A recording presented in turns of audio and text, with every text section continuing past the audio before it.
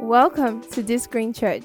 We're a Christian community on a mission to raise saviors, believers that are righteous and supernatural, to succeed, lead, and have transformational societal impact. Join us every Sunday at 9 a.m. and Wednesday at 6 p.m. to be a part of this amazing service. Be blessed as you listen. Happy Easter, fam. Happy Easter. Happy Easter to us. Some people say they are going to see the risen Christ today. That Christ has risen. That Christ has risen this morning. No, Christ did not rise this morning. He rose several thousand years ago. We are celebrating his rising. It's not just people can so much get hung up on symbols and forget the real thing. People can get so hung up on symbols and forget the real thing. Christ did not rise this morning. No, he rose several thousand years ago. We are celebrating his rising this morning. If Christ has to die and rise every year, he's a fraud. But it's not a fraud. He paid for our sins once and for all. Okay, he paid for our sins all those years back, once and for all. We are only celebrating his rising, today. This looks simple, but people forget. It's funny. And people actually forget, okay? So they say, I feel like Jesus to Jinde. Want to come Jesus because he has risen. Please, that is scam, okay? No, Christ rose many thousand years ago. Your face is fine to lie. All right? And we're celebrating his rising today. Hallelujah. Yes. So because, he died and he rose for us, in him we have access to the Father. In him we have access to the Father. John 20, 16 to 18. John 20, 16 to 18. So I want a reader. So because it's your birthday to live, you're going to be today's assigned reader. Okay, so we can celebrate your birthday by hearing your voice all through this sermon. Yes, amen. Okay, John 20, 16 to 18. John 20, 16 to 18. We are co-preaching, okay? So you read, I teach. Good. All right, John 20, 16 to 18. Okay, so you can unmute your mic now. Unmute your mic. Babe, unmute your mic. Sorry. All right, go on. Jesus said to her, Mary. She turned toward him and cried out in Aramaic, Rabboni, which means teacher. Jesus said, do not hold on to me, for I have not yet ascended to the Father. Go instead to my brothers and tell them, I am ascending to my Father and your Father, to my God and your God. Mary Magdalene went to the disciples with the news, I have seen the Lord. And she told them that he had said these things to her. Look at that. On the evening of that first day. That's okay. Calm down. 19 to, sorry. 16 to 18. All right. I like this part of the Bible so much because I can picture it. I can picture it, okay? She just turned, she turned back and Jesus said to her, Mary. And she was like, oh, Rabboni. I can imagine the experience of having seen him die and asking yourself, is this everything? Is this the end of the relationship? Relationship as in father to daughter relationship? Is it the end? Is our prophets, gone forever? Because, after, if he did not resurrect from dead, all he will be is a prophet. If he did not rise from the dead, all he will be is a great prophet. What confirms that the Son of God is that he rose from the dead. So they'll have been like, is this it? Was he a fraud? He said this, he said that. So that feeling of, Rabboni, okay, that all you said, they're coming to pass, okay, the experience, the joy of seeing him rise from the dead. And he told her, don't touch me yet. Why? I have not yet gone to my Father and your Father, my God and your God. So Christ had to rise from the dead, to go for the Father, okay, to present himself as the sacrifice, do all the completion of the work there. Then people can now touch him. Okay, so that's the point. But this is the point of the conversation here. I have not yet gone to my Father and your Father, my God and your God. That by my death, burial, and resurrection, God has moved from just being my Father, he is now also your Father. He has moved from just being my God to being your God. So because you believe in him, Christ was telling Mary that because you believe in me, God has become my Father and your Father. So it is in Christ that God becomes our Father. It's our believing in Jesus that makes God our Father and our God. Hallelujah. So as men, John 1:12, as many as believed in him, to them he gave the right to become children of God. Hallelujah. So you're believing in God, not just believing in God. No, you're believing in Jesus is what makes you a child of God. And this child of God thing is not cliche. It's not just, I'm a child of God. No. It has significance. It is the way Jesus calls God his Father, that God is now your Father. So whatever it meant to Jesus for God to be his Father is what it means to you also. So you also can say, I and my Father are one. Hallelujah.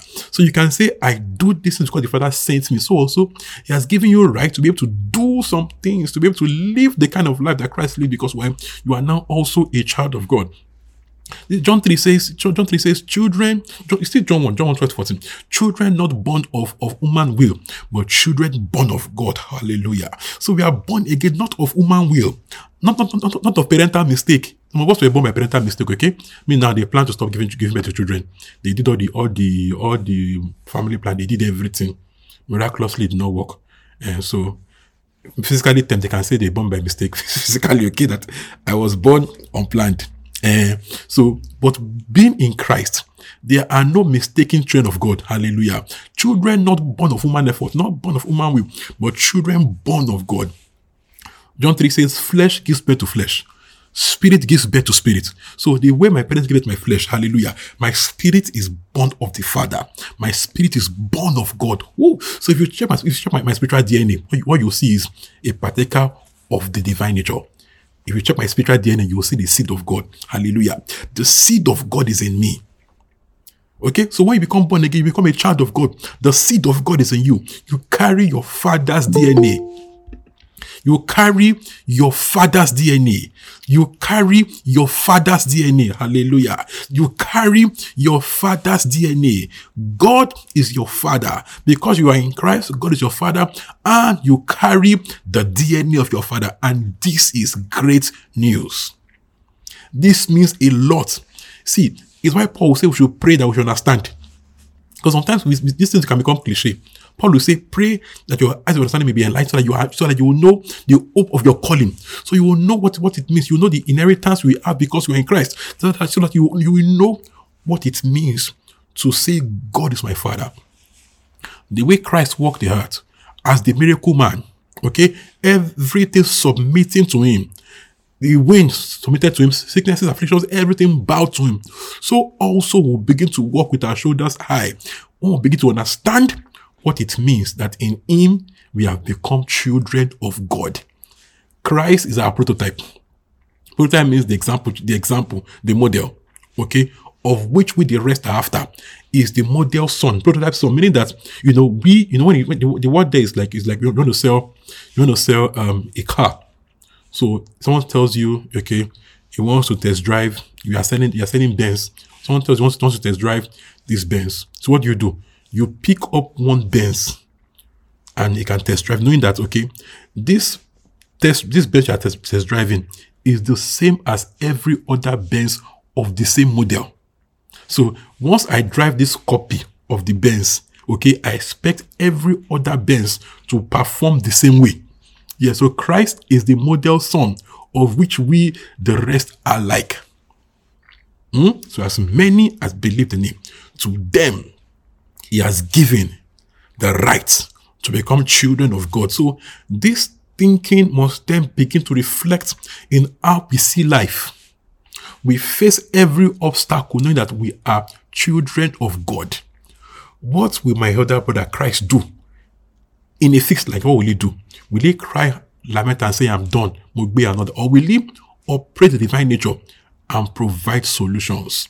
Okay, so let this mind be in you, that because Christ rose from the dead, okay, and we believe in him, he has made us also children of God. In him, we have access. All right, so Christ died, was buried, and rose again. Not a ghost, not a spirit. He rose again. Flesh and bones. Luke 24. So this is a long read, but we're going to do it because it's interesting. Luke 24. Okay? Luke 24. Resurrection is not a fairy tale or a myth. People saw him and touched him. It's real. Tolulayo, Luke 24. The whole thing, the whole chapter. Yes. Okay.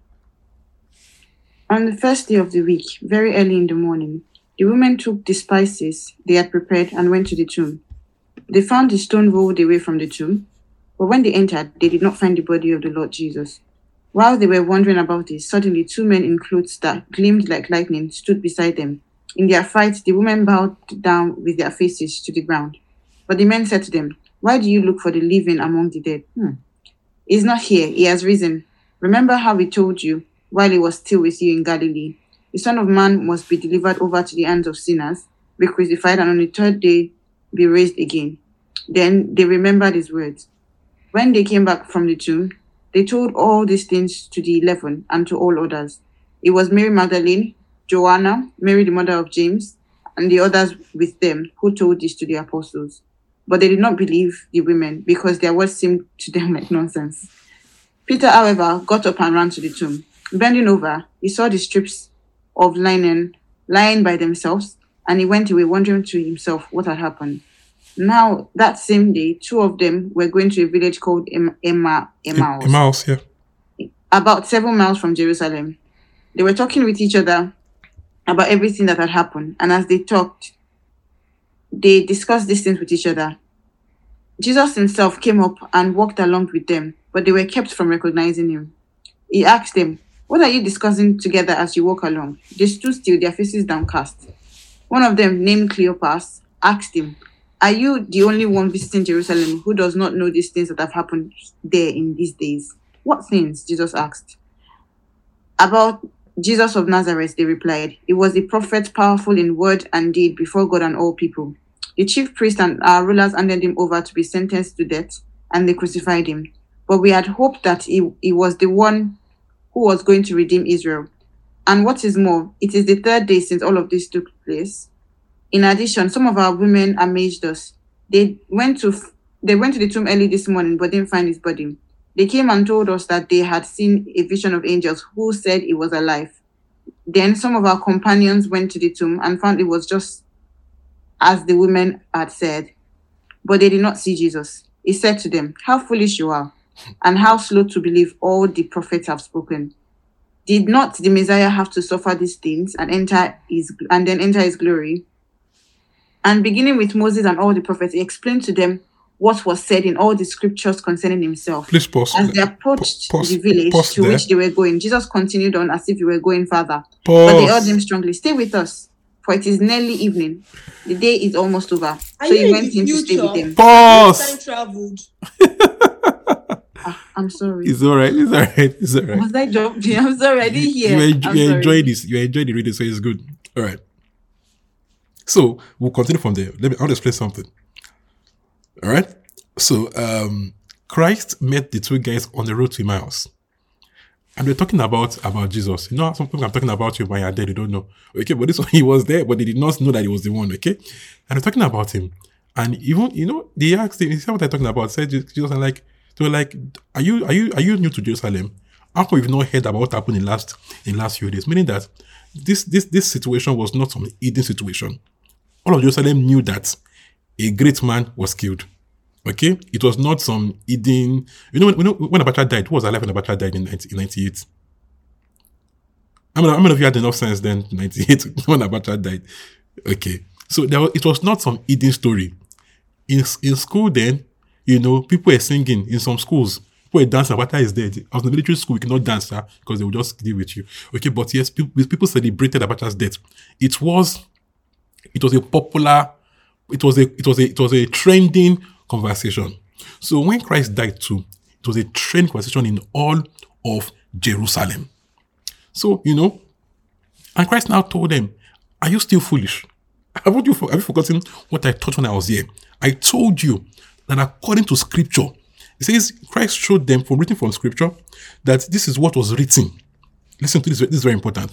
This is what was written in the books of Moses, in the prophets and the Psalms, that the Messiah, the Christ, would come, would suffer, and will die, and will be raised again. So he showed them from scripture, meaning that everything that happened was not some random event, that God had spoken ahead of himself in the books of Moses are Genesis, Exodus, and so. Then this the prophets that God has spoken in the books of Moses, in the prophets and the Psalms, that these things are happening exactly as God had said. This is important. Now, if something just happens, you can say it's random.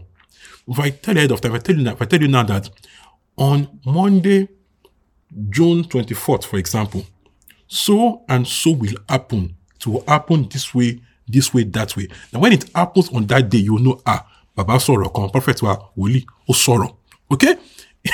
So you know it's not just some random event, that God had spoken to make us understand that when this happens, this person is happening to this person, okay, that's happening through is Lord, is my son. So God told us, a virgin shall conceive and bear a son. So we see Mary gave birth to Jesus, okay, a virgin conceived and bore a son. We see also that God says in Isaiah also, he shall be called Wonderful Counselor, Everlasting Father, Prince of Peace. That this son that will be born is not mere man or mere child. This son is God. We see also in Isaiah 53, that will be bruised for iniquities, bruised for transgressions, shall be put upon him, and by his stripes we are healed. You know, that we all have abandoned him, another that God has placed upon him the iniquity of us all. Going for Isaiah 53, he talks about him being cut off from generation, meaning that he was cut off, he was killed, he had no child, another kind of Isaiah 53. But towards the end of Isaiah 53, he talks about also that, but this man that was cut off, look at this, so he shall see the travail of his soul and rejoice. So he talks about his suffering, his death, and that he will rise again. All these things were written in scripture. That these things happened as written in scripture. We saw Psalm 22, where the psalmist is writing about Christ and says, he will not allow his only one to see corruption. He will not allow his only one to see corruption. Meaning that this only one that will come will die, but it will not stay dead. His body will not decay. He will rise again. Do you understand? So these things, so Christ was showing them, Christ was telling them, remember Genesis says this. Remember Exodus says that. Remember the Psalm said this. Remember Isaiah said that. So Christ took them through scripture to show them conclusive proof that what happened according to scripture, to verify and show everyone that I am God. That believing in me is how you are saved. So you know, if you want to preach to a Jew about Jesus now, okay, you have to show the Jew through their books. What are their books? Genesis to Malachi. Show them through their books that the Jesus it happened to is the Messiah waiting for. You get my point here? You have to show the Jew that the Messiah waiting for has come and gone, as written in the books you are reading. That's what Christ did. Christ showed them from their books that God has said and that God has done what he had said. So it's why we must understand, Jesus. We must be able to see Jesus in the Old Covenant books. We must be able to see Jesus in the Old Covenant books. One day I will take an entire sermon showing us the things that Christ showed them in Genesis to Malachi. I'll show us what he showed them, okay, what he took them through to show them that these things happened just as God had said in the past, because it's important that we know, okay? Please go on. 28.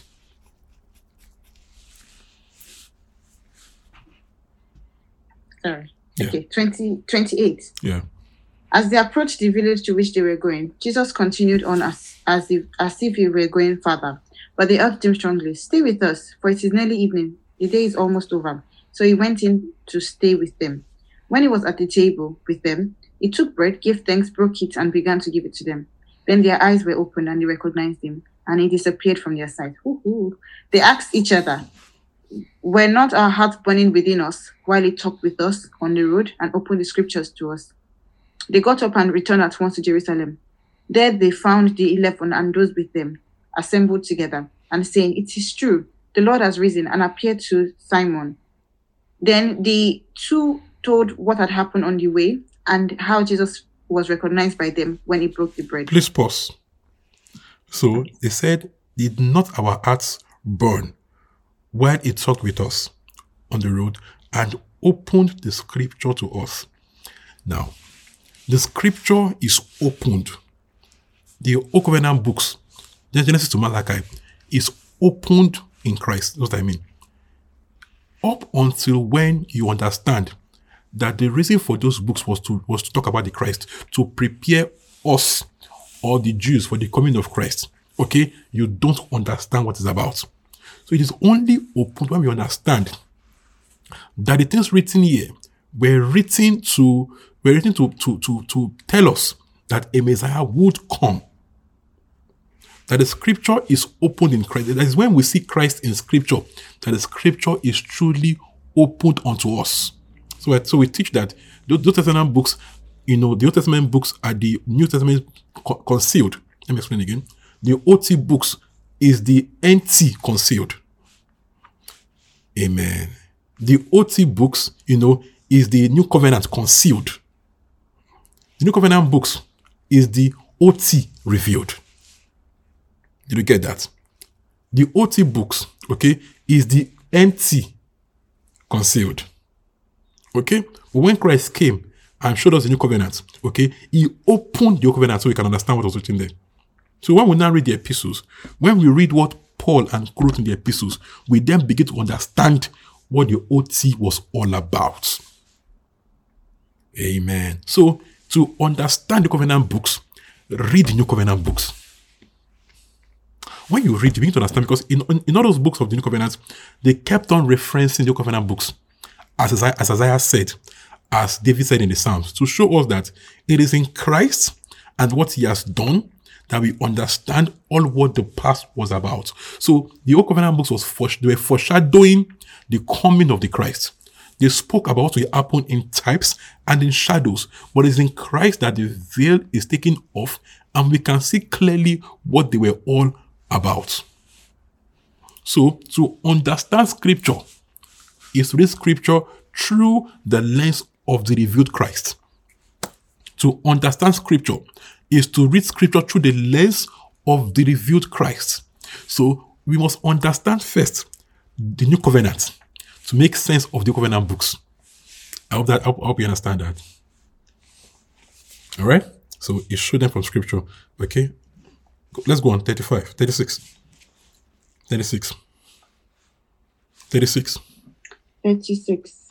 While yes. they were still talking about this, Jesus himself stood among them and said to them, "Peace be with you." They were startled and frightened, thinking they saw a ghost. He said to them, "Why are you troubled? And why do doubts rise in your minds? Look at my hands and feet. It is I myself. Touch me and see. A ghost does not have flesh and bones, as you see I have." When he had said this, he showed them his hands and feet. And while they still did not believe because of joy and amazement, he asked them, "Do you have anything to eat here?" They gave to him a piece of broiled fish, and he took it and ate it in their presence. He said to them, "This is what I told you while I was still with you. Everything must be fulfilled that it is written about me in the law of Moses, the prophets, and the Psalms." Then he opened their minds so they could understand the scriptures. He told them, "This is what is written. The Messiah will suffer and rise from the dead on the third day, and repentance for the forgiveness of sins will be preached in his name to all nations, beginning at Jerusalem. You are witnesses of these things. I am going to send you what my Father has promised, but stay in the city until you have been clothed with power from on high." Amen. You can stop there.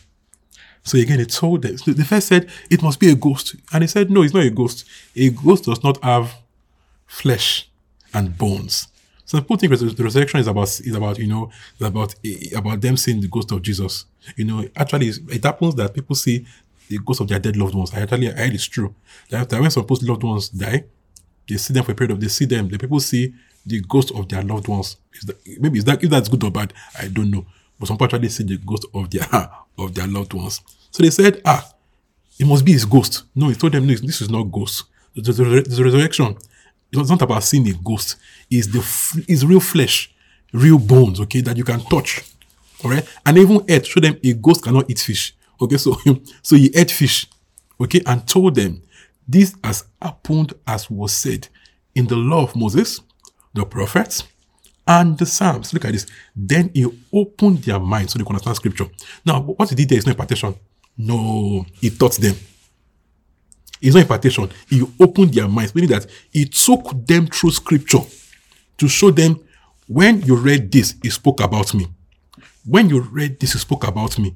Okay, meaning that when we open scripture and read it with the lens of Christ is risen, we will see the prophecies of it all over the covenant books.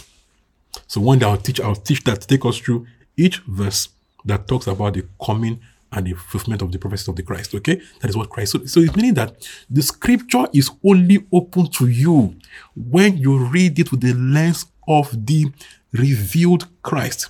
He came to the earth, worked miracles, did all that. He was killed, he was buried, and he rose again. Okay, that is when scripture is opened unto you. Amen. But they saw him, they touched him, they ate with him. All right? Hallelujah. So it's not a myth or a fairy tale. People saw him, touched him, and ate with him. He appeared to people in different numbers. He appeared to Mary. He appeared to the women. Appeared to the 12, to the 500. Appeared to James and to Paul. 1 Corinthians 15. 1 Corinthians 15. 1 Corinthians 15. 1 Corinthians 15. It's a long read, so 122. 1 Corinthians 15, 122. It's Bible study, so we have to read a lot. 1 Corinthians 15, from 1 to 22. Okay. Now, brothers and sisters, I want to remind you of the gospel I preached to you, which you received and on which you have taken your stand. By this gospel, you are saved, if you hold firmly to the word I preached to you. Otherwise, you have believed in vain. Please pause. So what? Yeah? Pause. I paused. Okay. Bible study, so we'll do pause and continue. All right? So he says, I want to remind you. See, you have to read this. You have to read the epistles well. Read the epistles well. I want to remind you of the gospel I preached to you. This is the gospel you received. This is what you take your stand on. Okay? By this gospel, you are saved. If I tell you, by this gospel, you are saved. If you hold firmly to the word I preach to you, otherwise you have believed in vain. This is where the problem is. Many people are calling themselves Christians, but their belief is in vain. They don't know why they are Christians. They don't know what it means. They just say, I'm a Christian. Why? I was born in church. I go to church. My parents were Christians. No. That you're being saved because you heard a message. You heard something. You believed something. And he's saying what I'm reminding you of right now, is what you believed and what saves you. He says, by which you are saved. What I preach to you that you believed and you hold on to is the means by which you are saved. He says, look at this. If you hold firmly to the word I preach, otherwise you are believed in vain. Meaning that if you stop believing this, your belief can turn to offside. VAR. You know what is football? VAR will carry VAR. We carry Kenny and say, we're canceling this goal. Go only.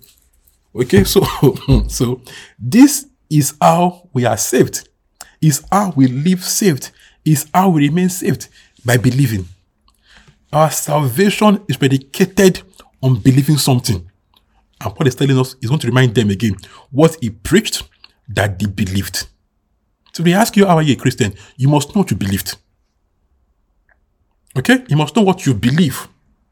Alright? Verse 3. Verse 3. For what I received passed on to you as of first importance. Hey, read it well. Read it well. For what I received, I passed on to you as of first importance. Again, pause. I passed on to you as of what? As of what? First importance. That this is the cocoa of first. This is priority. This is what I preach to you. Please go on. That Christ died for our sins according to the scriptures. That he was buried. That he was raised on the third day according to the scriptures. And that he appeared to Cephas. And then to the 12. After that, he appeared to more than 500 of the brothers and sisters at the same time, most of whom are still living, though some have fallen asleep. Then he appeared to James, then to all the apostles, and last of all, he appeared to me also, to one abnormally born. Okay, pause. Good, thank you. You got the message. Pause. So he says, this is what to preach to you as first importance, that Christ died for our sins according to the scripture. So for Christ, now let's unpack that. Christ, the Christ there means the sent one, the Messiah, the Son of God. Okay? You must understand though, this is what saves you. That the Christ, the word Christ there means the Messiah, the anointed one, it means the Son of God. It means God. So that God died for your sins. That God became a man. Okay? Took on flesh. Fully man, fully God at the same time. That God. Why is Stephanie smiling? It was man tickling you. I'm sorry, let's continue. All right. That Christ died for our sins. This is important. That the man that died for your sins is not just a man, he's God. He is the Christ. Because only God could pay it. Because it has to be a sinless person. And only God is sinless. So it has to be God that took on flesh. So it became fully man, fully God. That Christ died for your sins. So the price was paid for our sins by his death. According to the scripture. Meaning that when we check scripture, we will see where it was written that this will happen. According to the scriptures. They kept saying in the epistles over and over again, according to scriptures, to show us that what happened there is not random. It happened according to the scriptures. Why is this very important? Why is it important? Christ told them that I have not come to abolish the law, but to fulfill it. I've not come to abolish scripture, but to fulfill scripture. Meaning that the things that were said in scripture, in the OT books, I fulfilled them. So that what happens here is as said in scripture. This is the meaning of it. So Christ he didn't come to abolish the law, abolish the books. He came to fulfill it. To fulfill means to complete it. To complete it. So in completing it, he fulfilled it. And so it's not just a mere casual abolish it. Like Buhari or like a dictator. Just abolish a law. No, when dictators come into power, what did they do? I cancel this law, cancel that law. No. He didn't just merely cancel it. He fulfilled it. To fulfill is not something as abolition. Abolition means I just cancel it casually. Fulfill means I complete the requirements. I complete the requirements to close it. Okay? What's the requirement? The soul that sins shall die. The wages of sin is death. So to close the law, to end the law, a price had to be paid. That is an eternal price. Every year in the law, they had to shed animal blood. Okay? And because animals are no humans, number one, and they did not sin, their blood could not end the law. Their death could not end the law. Okay? But when Christ came, fully man, fully God, without sin, and died for our sins, in doing so, he paid the price to close the law. So he fulfilled it. He completed it. Why Bible saying according to scripture. According to scripture. So Christ came, paid for our sins. So in doing that, he finished the requirements of the law. So that the law is completed. The law is fulfilled. The law is satisfied in the one that puts his faith in what Christ has done for him. Verse 4. Verse 4 says he was raised from the dead. Okay? He died for our sins. He was buried. And as he rose again on the third day. Again, according to scripture. Meaning that it happened according to what was said. That he appeared to Peter, to the 12. Okay? At 1.5 people. And then to James, the 12. And then to Paul. What's he saying? That what we are telling you is not fairy tale. Many people saw the risen Christ. The woman saw him. Peter saw him. 500 people saw him at the same time. Some people say that the people that saw him were hallucinating. Come on now. Come on. How can 12 people in a room be together at the same time? Let's even this 12. What about 500 people? Can 500 people be seeing mirage at the same time? 500. Even if you take it scientifically, it does not make sense to think that way. Okay? 500 people. And you now said, these 500 people, some of them are still living. Meaning you can go and ask. Even though some are dead, but many of them are still alive. So you can go and ask about it. Go and, okay, sorry. Go and ask Go and ask, okay, saying that it is verifiable. It is verifiable. All right, verse 9. Verse 9. Verse 9. For I am the least of the apostles, and do not even deserve to be called an apostle, because I persecuted the church of God. For by the grace of God I am what I am. And his grace to me was not without effect. No, I worked other than all of them. Yet not I, but the grace of God that was with me. Whether then it is I or they, this is what we preach, and this is what we believe. Look at this. What is what you believe? This is see, it says this whether I preach it to you or someone else preach it to you. Look at this. Look at this. This is what we preach. This is the gospel, and this is what you believed. So today, ask yourself again. Ask yourself, when you got saved, what did you believe? What did you believe? It's a good question. What did you believe? Some people here, you've never heard the real gospel. This is what you believe. Okay, so if you've never heard the real gospel before, you're hearing it now. You are hearing it now. So you can now deliberately put your faith in the real gospel of Jesus. All right? This is what we preached. We must know how to preach the gospel, though. It's not repent or perish. No. That's not the gospel. The gospel is Christ died for your sins. He was buried. He was raised again. Okay? So that when you believe in him, the price for your sin is paid in his death. And also, his new life is created to you so that even you too can walk in newness of life. You must know the gospel you are preaching. It's not repent or die. It's not don't wear trousers. It's not don't wear lipstick. It's not don't braid your hair. That is not the gospel. In fact, it is not don't sin. The gospel is not stop sinning. Let me tell you why. You cannot tell a dog to stop barking. It's like you're crazy. So a sinner will sin. Okay? What stops sinner from sinning is that receiving Jesus by faith and then consequently having his new life. Is that new life in you that makes you be able to live without sin. So we preach Jesus, we don't preach stop sinning. No. We preach Jesus. Okay? When they receive Jesus, they can stop sinning. Do you understand? All right? Verse 12. Verse 12. But if it is preached that Christ has been raised from the dead, how can some of you say that there is no resurrection of the dead? If there is no resurrection of the dead, then not even Christ has been raised. And if Christ has not been raised, our preaching is useless, and so is your faith. More than that, we are then found to be false witnesses about God. For we have testified about God that he raised Christ from the dead. But he did not raise him if, in fact, the dead are not raised. For if the dead are not raised, then Christ has not been raised either. And if Christ has not been raised, your faith is futile. You are still in your sins. Then those also who are fallen asleep in Christ are lost. If only for this life we have hope in Christ, we are of all people most to be pitied. Yeah. But Christ has indeed been raised from the dead, the first fruits of those who have fallen asleep. For since death came through a man, the resurrection of the dead comes also through a man. For as in Adam all died, so in Christ all will be made alive. Hallelujah. No, it's okay, 22. All right. So he says, if the dead is not raised, it means Christ is not raised. It means our faith is futile. So the backbone of the Christian faith, this is essential. You must know this.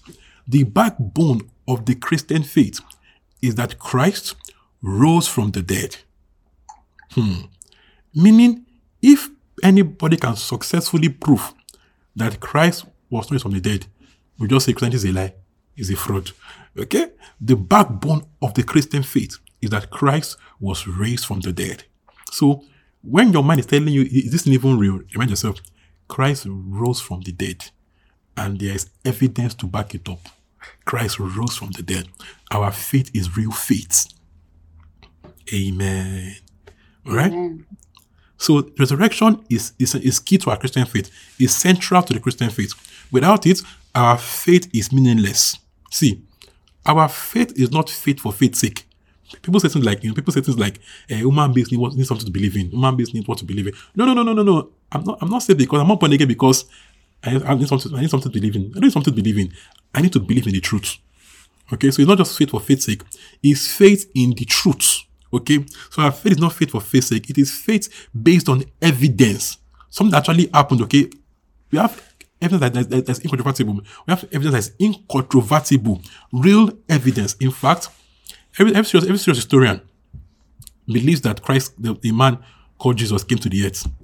They believe that he worked miracles. Serious history, not Christian historians, not Christian historians, serious secular historians believe that a man called Christ came to the earth, was on the earth. Okay, they believe that he worked miracles. They believe that he was killed. Yes, they believe that also, that the proof is there that he was killed by Roman soldiers. He was killed on the cross, was crucified. Now they look at this. They believe that the early church believed conclusively that he was raised from the dead. So they will say that they might not believe it, they might not believe in it, but they have clear evidence that the early church believed and preached the risen Christ. That this is not some recently developed story. No. They believe from history that the early church believed and preached the risen Christ. Okay? They believe this is what the church believed and preached. Amen. So this early church disciples, the apostles, from being scared when Christ died, they went to hide and all that. When he died, they ran away and all that. When they saw him alive, they left their hiding and went to preach. They left their hiding like, it's true. It's for real.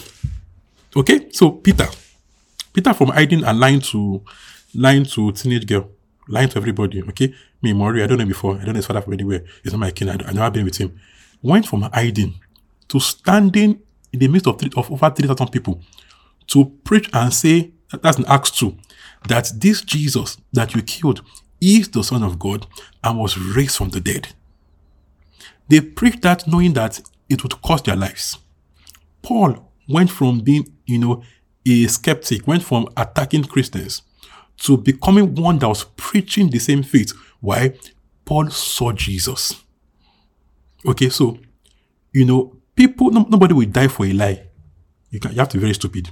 Because now for you to die for a lie means the lie will pay you. Let's say, for example, now you lied that your father is the prince of Egypt. Okay, so someone gave you 5 million and all that. So the lie makes sense because the lie is empowering you. Okay, but will you lie when the lie has only problems to offer you? The early church knew that preaching the risen Christ will end in their death, and they preached it at the cost of their lives. Okay, they saw the risen Christ and their lives took a dramatic turn. They went everywhere preaching this at the cost of their life. Okay, why? They saw him. They believed it. They knew it. So the resurrection is the conclusive proof that Jesus is the Son of God. Romans 1:1-6. Romans 1:1-6. Romans 1:1-6. Romans 1:1-6. Paul, a servant of Christ Jesus, called to be an apostle and set apart for the gospel of God. The gospel he promised beforehand through his prophets in the Holy Scriptures regarding his Son, who as to his earthly life was a descendant of David, and who through the Spirit of holiness was appointed the Son of God in power by his resurrection from the dead. You see that? Christ, Jesus Christ our Lord. Yes, that's fine. He says, according to the flesh, Son of David, but was declared by the Spirit. What appointed also means declared. He was declared, or he was, this is conclusive proof that he is the Son of God, okay, that he rose from the dead. That's the meaning of it, okay? That his rising from the dead is the conclusive proof with which God finally declared to the world. See, God was telling the world, you are seeing it. You are seeing it. He rose from the dead. He is the Son of God. He is God. Someone would ask, but I was not there. I did not see it. When you read PNOKK for physics or Ababio, did you test gravity? Were you in the when they're doing gravity experiments? Were you there when they found the electric bulb? but you read it and you believed it, Abi? So it means you can believe without being there. You can believe something without being there, because all of us have believed what we read in school without being there when they did theory and the practical. So we can believe without seeing. So we can believe the truth without seeing it with our own eyes. Okay, we can't believe. Humans are made to believe without seeing. So we can believe it. Okay, we can't believe it. So this is how God declared to the world that this guy is the Son of God. So nobody that has heard the gospel preached can now say it's not true. You heard something this dramatic. Common sense, you should go and ask yourself, is there some truth to this thing? This book where we're preaching Christ is risen. You can't tell anybody that this thing is so dramatic, I should go and I should check. Okay? And also, God, because God wants all men, God talks the heart of all men on this truth. People assume that, okay, the gospel is hard to believe. It's not hard to believe. No. The gospel is made to be believed. The God that made the heart of men also made the gospel. So God made the gospel for the heart of men, meaning that the heart of men can receive and believe the gospel. Your own is to preach the gospel simply. Don't say it's not believable. Shut up your mouth. It's believable. You believed it.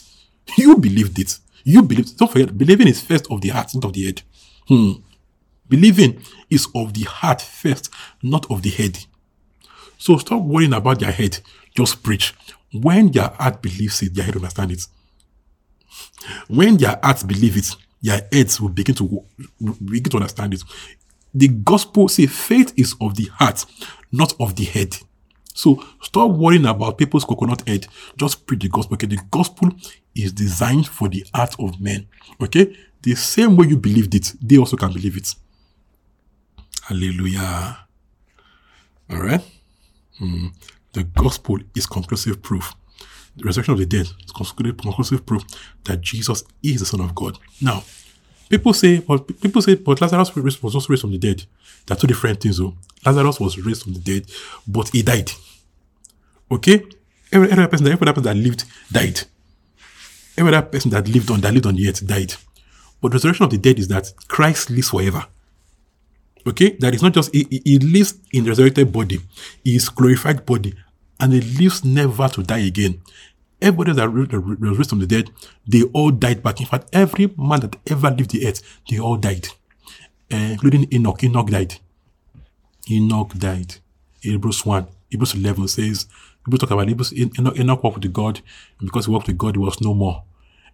After he now went down and said, but this all died. So meaning including Enoch, that we say was no more. Enoch died. Elijah died. Okay, so the Bible just means that they didn't die the way normal people die. Okay, God took Enoch. God took Enoch off. Okay, took him somewhere else where he died, where Enoch died. Because the Bible says these all died. Amen. Colossians 1:15 to 20. Moses. God also took Moses' body. Took him somewhere else. Okay, Moses died somewhere else also. So they all died. So that you don't see where they died doesn't mean they are alive. Everybody that lived the earth died. Okay, so at least their body is decayed. Amen. Only Christ. Okay, only Christ died, was buried, rose again, and lives forever. Not as a ghost or a spirit, lives forever in the body. Amen. Colossians 1:20, Colossians 1:15 Colossians 1:15 to 20. Colossians 1:15 to 20, yeah. The Son is the image of the invisible God, the firstborn over all creation. For in him all things were created, things in heaven and on earth, visible and invisible, whether thrones or powers or rulers or authorities, all things have been created through him and for him. He is before before all things, and in him all things hold together. And he is the head of the body, the church. He is the beginning and the firstborn from among the dead, so that in everything he might have the supremacy. You can stop there. Look at this. 18 says, and he is the head of the body, the church. He is the beginning and is the firstborn from among the dead, so that in all things he will have supremacy. Meaning that you cannot say Enoch did not die, that Enoch's body lives forever. That would mean Enoch is supreme to Jesus. Let's be careful, though. You can't say that did not die. No. Christ is the firstborn from among the dead, so that in all things he has supremacy. So Christ is not Enoch. He's not Enoch's mate. He's not Elijah's mate. He's not Moses' mate. He's not Lazarus' mate. Every human being, died, their bodies buried and decayed. That's why in Acts 2, Peter telling them, says, we know where David's body was buried. We know that David died. He was buried, his body decayed. Okay? But Jesus, God did not allow his body to decay. Amen? So he lives forever in his glorified body. They could not find his dead body. Okay? Christ was raised up and he lives forever in his glorified body. Hallelujah. And it lives forever. And this is a conclusive proof that Jesus is the Son of God. So why did he die? Ephesians 2:6. Ephesians 2:1-6.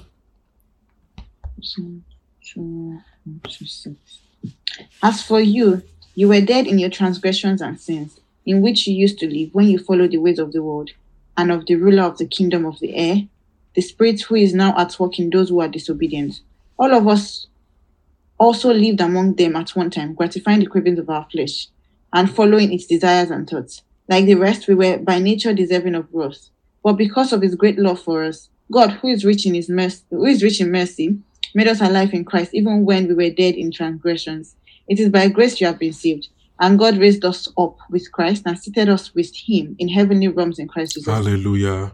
It says, as for you, this is why Christ died. Because you were dead in your sin and transgressions. You were dead. We were all dead in our sins. We were all sinners. Okay? We walked in the ways of this world. We obeyed. We did. Amen. Okay? But it says, like all of us, okay, we all were by nature children of wrath, deserving of wrath. But, verse 4 says, but, because of his great love. Thank God for buts. Buts are sometimes good. B-U-T-S. They're sometimes good.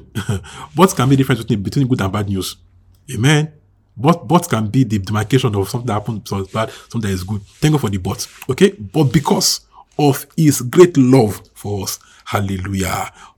God, who is rich in mercy, made us alive with Christ. So we were dead. Now because we have come into Christ, because he died for our sins, okay, was buried, rose up again. So he made us alive. Meaning that when we said yes to Christ, when we said yes to Christ, what happened is this, that God by spiritual technology, by his own technology, makes sure that when he died, we died with him. We died with him. So he paid the price for our sin, so that we pay the price in him. So when he died to sin, I also died to sin. Amen. When he paid the price for sin, I paid the price for sin in him.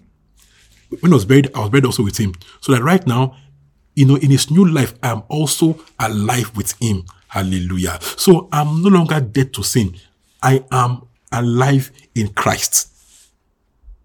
So I'm no more a sinner. I'm not the righteousness of God in Christ. So you must know, separate your ways from your harm. I was, now I am. So now he has made me alive. So I am now alive with Christ. So he died, but rose up again to save me from sin. So that now I am alive in him. So I'm no longer by nature a child of wrath. No, by nature now I am a child of God. By nature now I'm a child of righteousness. Hallelujah. So the nature in me now desires to do good works. Titus 2. He has put in me a desire and capacity for good works. So now I am no longer a slave to sin. Sin no longer has any hold over me. No, I am now a child of God. I'm a child of righteousness. So I'm able to produce righteous works. So sin has no power over the child of God. No, the child of God can conveniently say no to sin. Sin has no, Christ broke the hold of sin over you.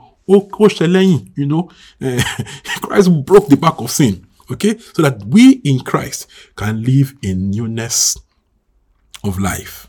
Hallelujah. Christ paid the price for sin. Hallelujah. So that we can live a new life. He forgave us all our sins, not some. Ephesians 4:32. Ephesians 4:32. Ephesians 4:32. Ephesians 4:32. Ephesians 4:32. He forgave us all our sins. To Lion. Ephesians 4:32. Okay. Be kind and compassionate to one another, forgiving each other, just as in Christ God forgave you. Look at that. Now, did he say God will forgive you? Did he say God will forgive you? Follow me, guys. Did he say God will? What did he say? God forgave you. So God don't forgive you. God forgave you. God has forgiven you. Amen. So you're living in His forgiveness. You are living in His forgiveness. It's not future tense. It's what has happened. So in Christ, God forgave you. Forgave you of sins present, of sins past. In Christ, of sins futuristic. In Christ, God forgave you. Colossians 2:13-15. Colossians 2:13-15. Colossians 2:13-15. Colossians 2:13-15. Okay. Yeah, 1 second. When you were dead in your sins and in the uncircumcision of your flesh, God made you alive with Christ. He forgave us all our sins. Please pause. Again, when you read the epistles, take note of the tenses and prepositions. Of the tenses and the prepositions. When, verse 13 says, when you were dead in your sins. So, the dead in your sins for the believer is a where. Okay? Is a past situation. Okay? Now, we are the ones who are alive in Christ. And it says, He forgave us. Not He will forgive us. This is important. Is why, if Christ comes now, you are going to heaven. Why? He has forgiven you all your sins. Some people say, some people have to pray every day for God forgive me. When they make a mistake, you have to, if they don't pray that prayer, they are scared of a fire. So they quickly, Lord, they don't want to do. Okay, because they must pray forgiveness before they feel like they are heaven bound. So this is what happens to them. They believe that, my boy, listen to me. If they sin now at 10:33, they don't forget to pray. Maybe they pray every day at 7 p.m. or 10 p.m. or 11 p.m. going to bed. They now forget. So they don't now pray between 10:33 and 11 p.m. Okay? And Christ now comes at 10:59. So because they have not prayed and said, God, I'm sorry, they're going to a fire. Do you know how ridiculous that thinking is? So people can miss heaven over timing, over technicalities, okay? Miss heaven on technicality, legal technicality. Okay? It doesn't make any sense. God has forgiven you all your sins. He has forgiven you all your sins, past, present, and future. Go on, verse 14. 14. Having cancelled the charge of our legal indebtedness, which stood against us and condemned us, He has taken it away, nailing it to the cross. Please pause again. Did He say we cancel? No. Haven't cancelled. Hallelujah. He has cancelled every legal technicality against you. He has cancelled. He has taken it away. He has nailed it to the cross. Hallelujah. Past tense, cancelled, taken away. So you must see your sins as past tense. Now you are a child of God, full child of God, full access. It's not coming and going. You have full access to God. It's not.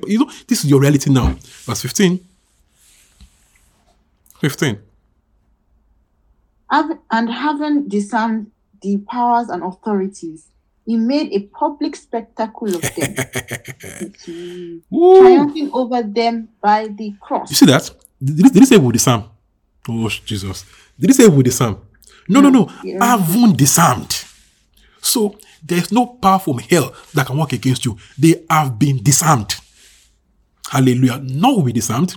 They have been disarmed. So village people, village grandfathers pray from mother's side, from father's side, from uncle's side. Those people pray.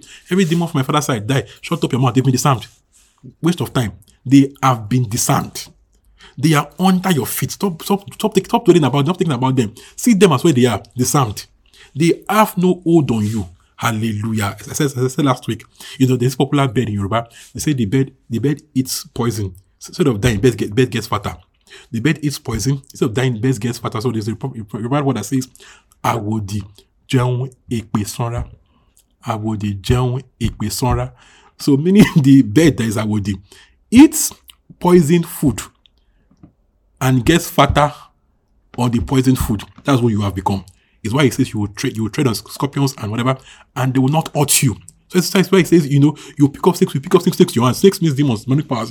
You will pick up snakes to your hands, and nothing shall by any means hurt you. Why? They have been disarmed. So no witchcraft and stop nonsense. They have been disarmed. Christ made a public record of them. Christ, when someone yaya in public, Christ did their yaya in public, So their yaya is popularly established. So the spiritual realm, everybody knows that they are yaya. The angels know that they've been beaten, they've been defeated. He made a public spectacle of them to triumph over them by the cross. So your legal charges have been taken away. Your enemies also, demonic powers, have been disarmed over your life. Romans 5:10, Romans 5:8-10. Romans 5:8-10. Romans 5:8-10. Romans 5:8-10. Go on. Romans 5:8-10. Yeah. But God demonstrated his own love for us. Hallelujah. In this. While we were still sinners, Christ died for us. Since we have now been justified by his blood, how much more shall we be saved from God's wrath through him? For if while we were God's enemies, we were reconciled to him through the death of his son, how much more have been reconciled? Haven't been reconciled. I'm sorry. How much more haven't been reconciled shall we be saved through his life? Pause. Look at this. Not only in this soul. Don't worry, Mary, calm down. Verse 8 says, while again, I like this. I like the epistles. The past tense is fun to read. While we were still sinners, Christ died for us. While we were still sinners. We are not still sinners. Verse 9 says, since now we have been justified. So we are now the justified. Hallelujah. We are not the righteous of God. We are not the justified. It says, how much more shall we be saved from God's wrath? This is what it means. So he's saying that this salvation is what will save us from going to hellfire. Okay? So it's not you're saying God forgive me every day. No. He says, how much more? Now, if when we are sinners, he forgives our sins, how much more would that forgiveness not care for our mistakes in this age? Do you understand? So if when we're stark sinners, his blood saved us. How much more will his life not keep us holy and blameless before him? So he forgave us all our sins. Since for we're saved, and since now that we are saved. Hallelujah. Glory to Jesus. So his life has saved us. His life in us keeps us saved. His life in us ensures that, when he comes back, we will be with him also. He has forgiven us all our sins. 1 John 2:1-2. 1 John 2:1-2. 1 John 2:1-2. 1 John 2:1-2. My dear children, I write this to you so that you will not sin.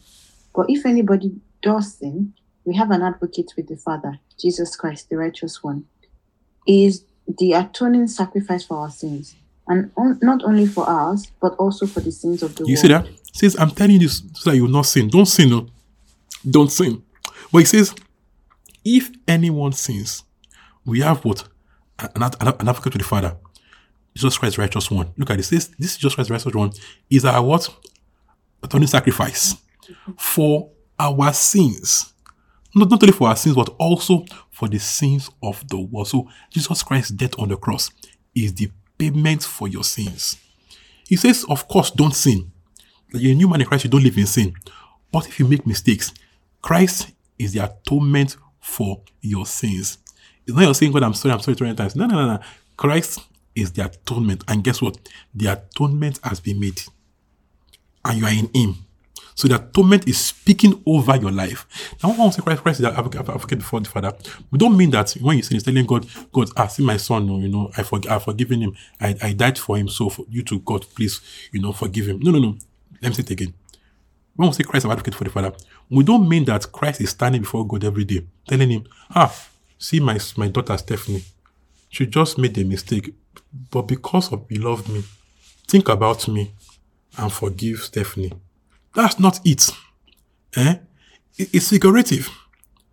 The advocacy of God, the advocacy of Christ here is his blood that was shed.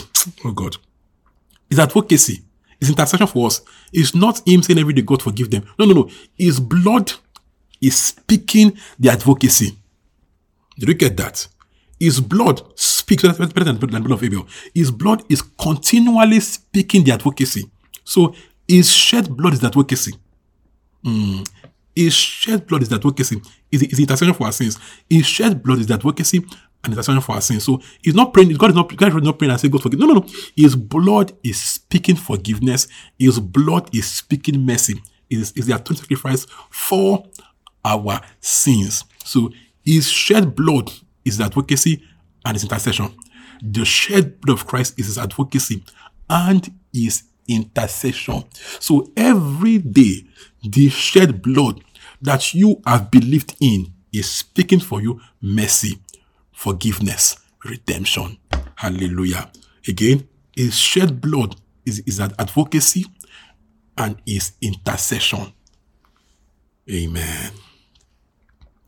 So, because of this, there is no more enmity between us and God. We have now been reconciled unto God. God is our Father. We are his dearly beloved children. Ephesians 2, verse 22. Ephesians 2, 11, 22. Ephesians 2, 11 to 22. Ephesians 2, 11 to 22. Ephesians 2, 11 to 22. Once I complete that. Well, that is your mouth. Okay. Therefore, remember that formerly you were Gentiles by birth and called uncircumcised by those who call themselves the circumcision, which is done by the body by human hands. Remember that at that time you were separate from Christ, excluded from citizenship in Israel. Please pause. Again, can see the tenses. Can see the tenses everywhere. The tenses everywhere. The tenses are everywhere. The tenses are so clear. Remember that formerly you were excluded. Again, see the tenses. Read the tenses. Read, open your Bible and read along and see the tenses. Ephesians 2 from verse 11. Take note of the tenses. They will bless your life to understand. All right? Again, verse 11 again. Verse 11 again. Verse 11 again. Okay. Therefore, remember that you were Gentiles. Yeah, you not read it well. Therefore, remember that formerly you were Gentiles by birth. Formerly is important. So, yeah, exactly. Yes. And called uncircumcised by those who call themselves the circumcision, which is done in the body by human hands. Remember that at that time you were separate from Christ, excluded from citizenship in Israel, and foreigners to the covenant of the promise, without hope and without God in the world. But now in Christ Jesus, But now in Christ Jesus, who you once relax. Take it again. Testing again. Okay, sorry. But now in Christ Jesus, who? Okay. I'll get to this time. Okay. But now in Christ Jesus, you who once were far away have been brought near by the blood of Christ. Whoosh.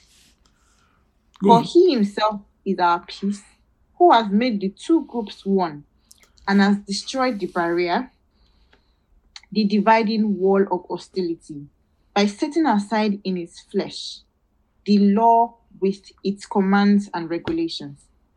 His purpose was to create in himself one new humanity out of the two, thus making peace, and in one body to reconcile both of them to God through the cross, by which he put to death their hostility.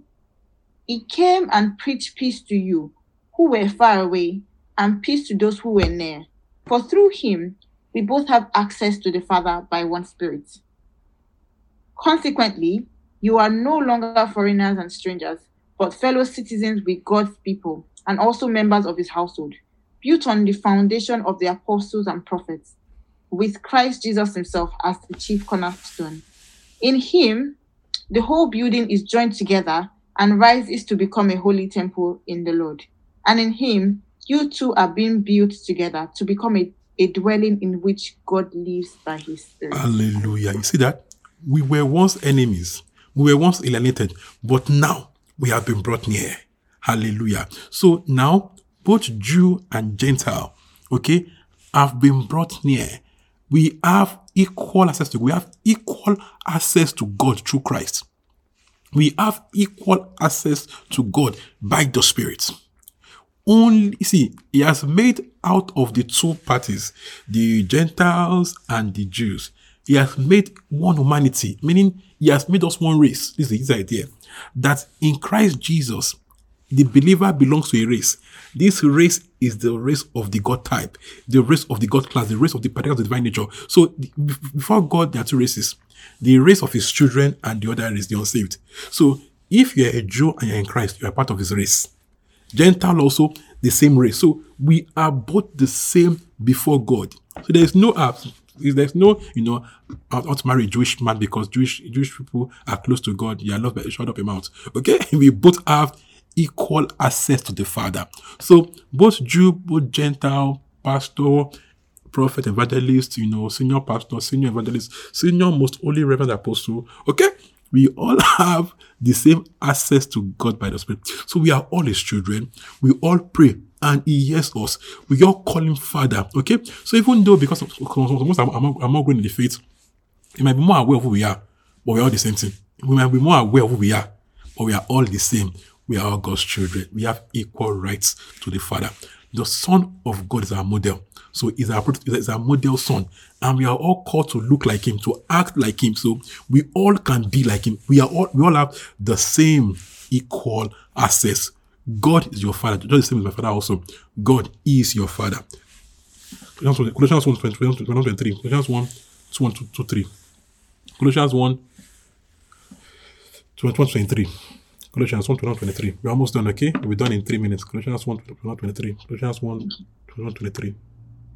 Once you were alienated from God, and you were enemies in your minds because of your evil behavior.